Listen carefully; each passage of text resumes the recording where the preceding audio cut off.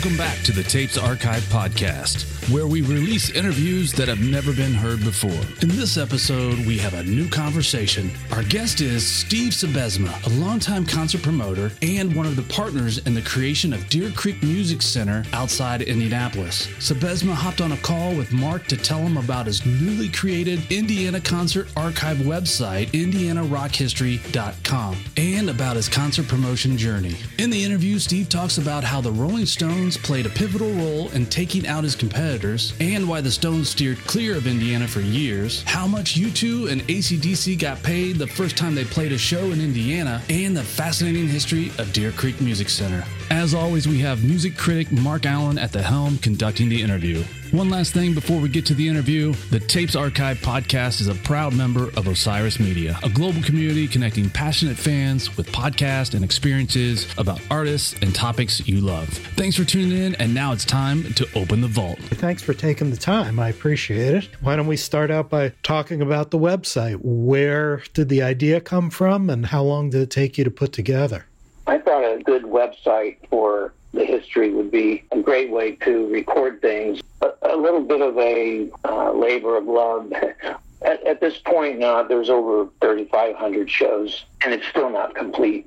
I marvel at that list and just who played here and when and where. It's an amazing resource. That's what I like about it. It's a resource, and it's something that if it's not recorded now, it's never going to happen. You started, you said, in 1972. Was that Isaac Hayes? Do I remember that correctly, that was your first show? That was Dave Lucas's show. Oh, okay. Dave Lucas and Joe Halderman started Sunshine Promotions just before I started promoting.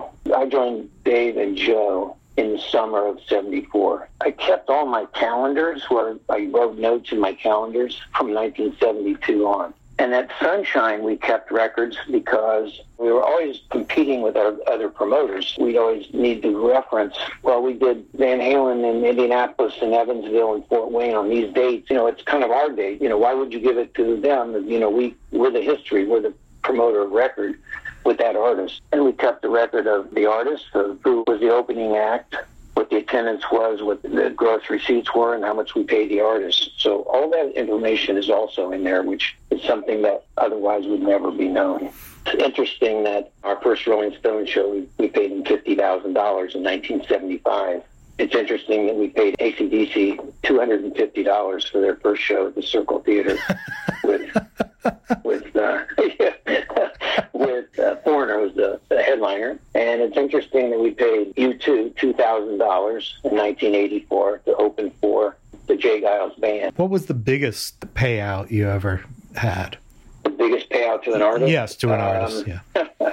Well, I guess the first time I ever wrote a check to an artist for over $1 million was in 1989, Rolling Stones, and we had the two shows at the Hoosier? Yeah, Hoosier Dome. The Hoosier Dome. Back then, that was probably one of the biggest.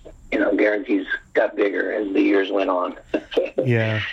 And so did concert ticket prices. I mean, you've got a lot of great pictures on the site of ads for tickets for concerts that were $5. I can remember when the Eagles played at Deer Creek and charged $100, and everybody was just shocked at the idea of $100.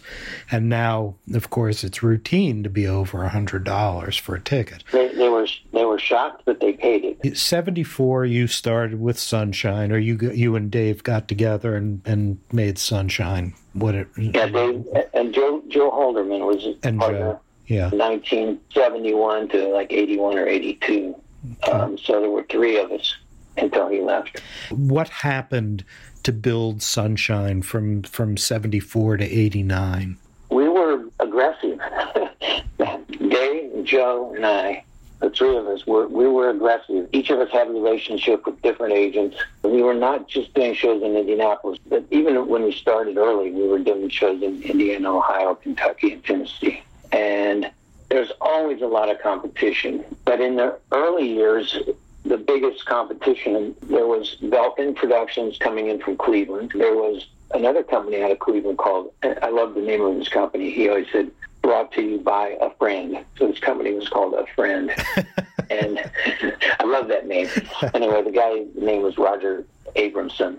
And out of Detroit was Bob Bagaris, which was Bamboo Productions. So those three promoters were coming into Indianapolis doing the big shows when we got started. So we had to fight against them. In late 74, we did 3 Bachman Turner Overdrive shows. Those 3 shows sold out, and we made about $20,000 a show. That was a lot of money in 1974. But we were building not just Indianapolis, but the other markets, so we were doing more and more shows, and that was a big boost to us, helped us, because Sunshine never had an investor. We started from ground zero, and none of us had any money, but each of us borrowed from the bank. Like I borrowed when I came in, it was my obligation to borrow from the bank personally $7,500 and put in the company. So each of us did that. And we'd make money, we'd lose money, we'd make money. We grew kind of little by little, but pretty fast. And in 1975, we booked the Rolling Stones. Now, there was an agent out of New York called Frank Barcelona, premier talent.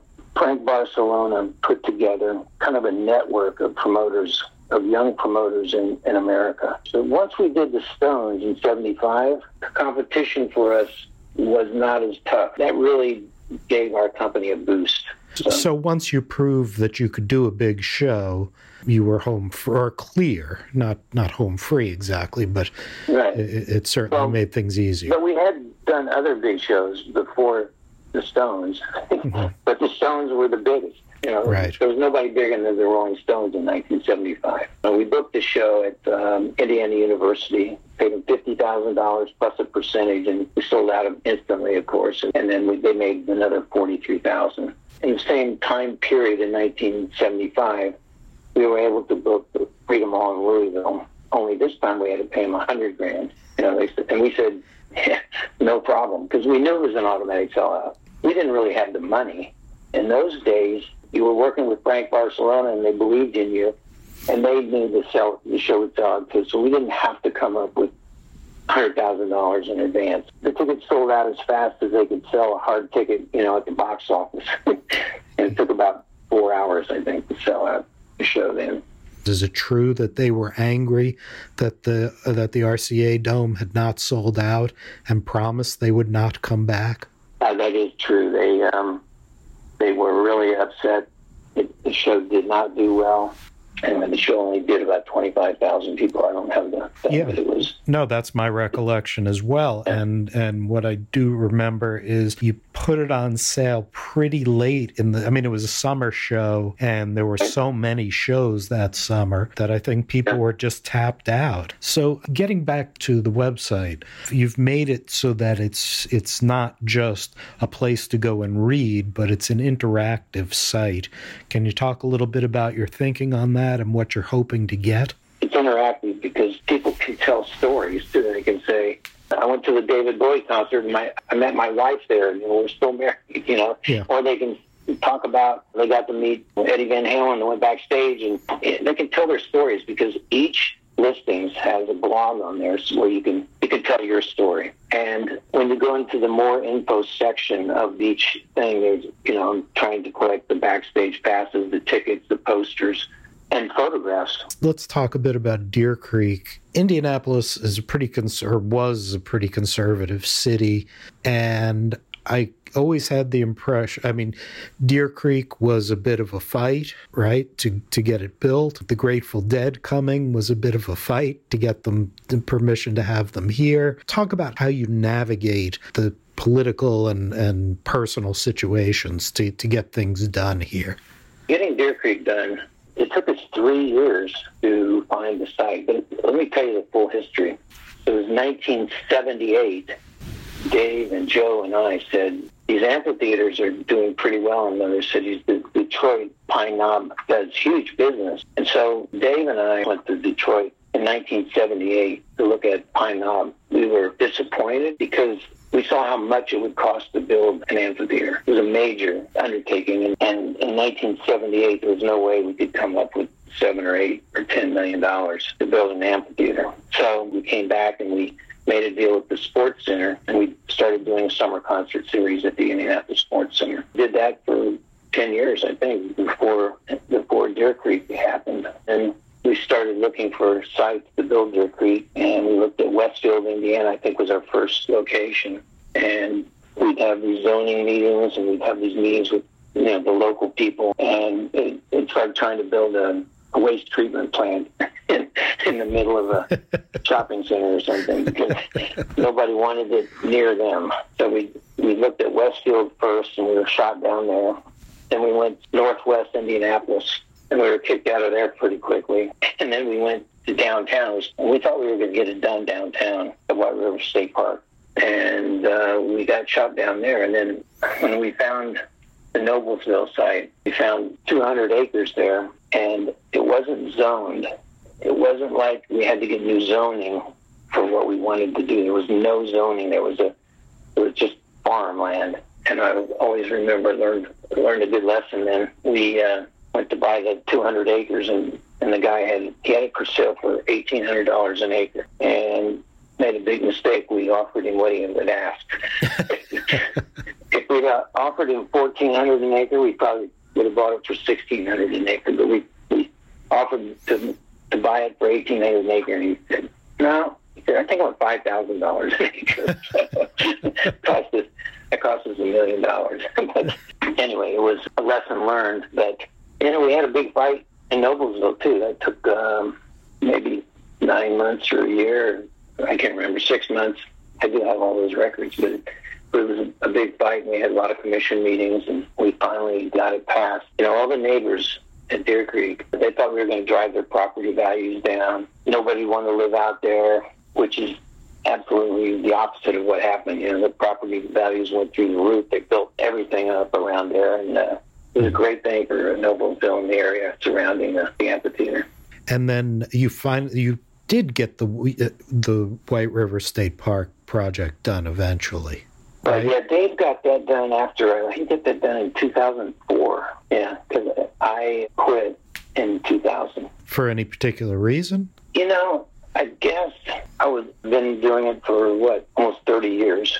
And we were working harder and harder. More like I was more independent, and the corporate thing wasn't exactly what I liked. But maybe it was a mistake, but it's what I did, and I can't look back. But when we sold the company, stayed 3 years after we sold it. So we had made a lot of money, and I wanted to go out and see the world and enjoy it. So I traveled around the world for a few years after I retired. When you did sell out, it was mostly because everybody was selling out, right? I mean, was it SFX that came along and bought everything up? The business was getting tougher, and there was some consolidation that was going to happen. If we stayed independent, we might lose on the deal. The guy that bought was a guy named Bob Sillerman, and I had known him for many years. And then he bought WFBQ Radio right before he bought us, and I called him up and I said, "Hey, Bob, when you come into town,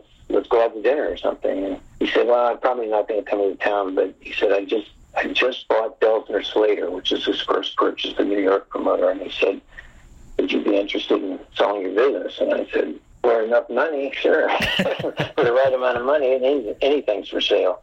And we had tried to go public before that, because we were growing and expanding, and we built the amphitheater in Columbus, Ohio, and we refurbished the theater in Louisville, and then we were doing the Murat Theater at the same time. So we tried to go public, and that failed, and that was a pretty brutal year for us because it's expensive to do and it didn't work. So two other things. One is, clearly your high school guidance counselor did not tell you that you should go into concert promotions. How did you know to do this? Well, I didn't know, and I was 21. I was a heavy equipment operator. I worked construction, running bulldozer on interstate highways and stuff. I lived in a house with 3 guys in 1971, and one of them was a record rep.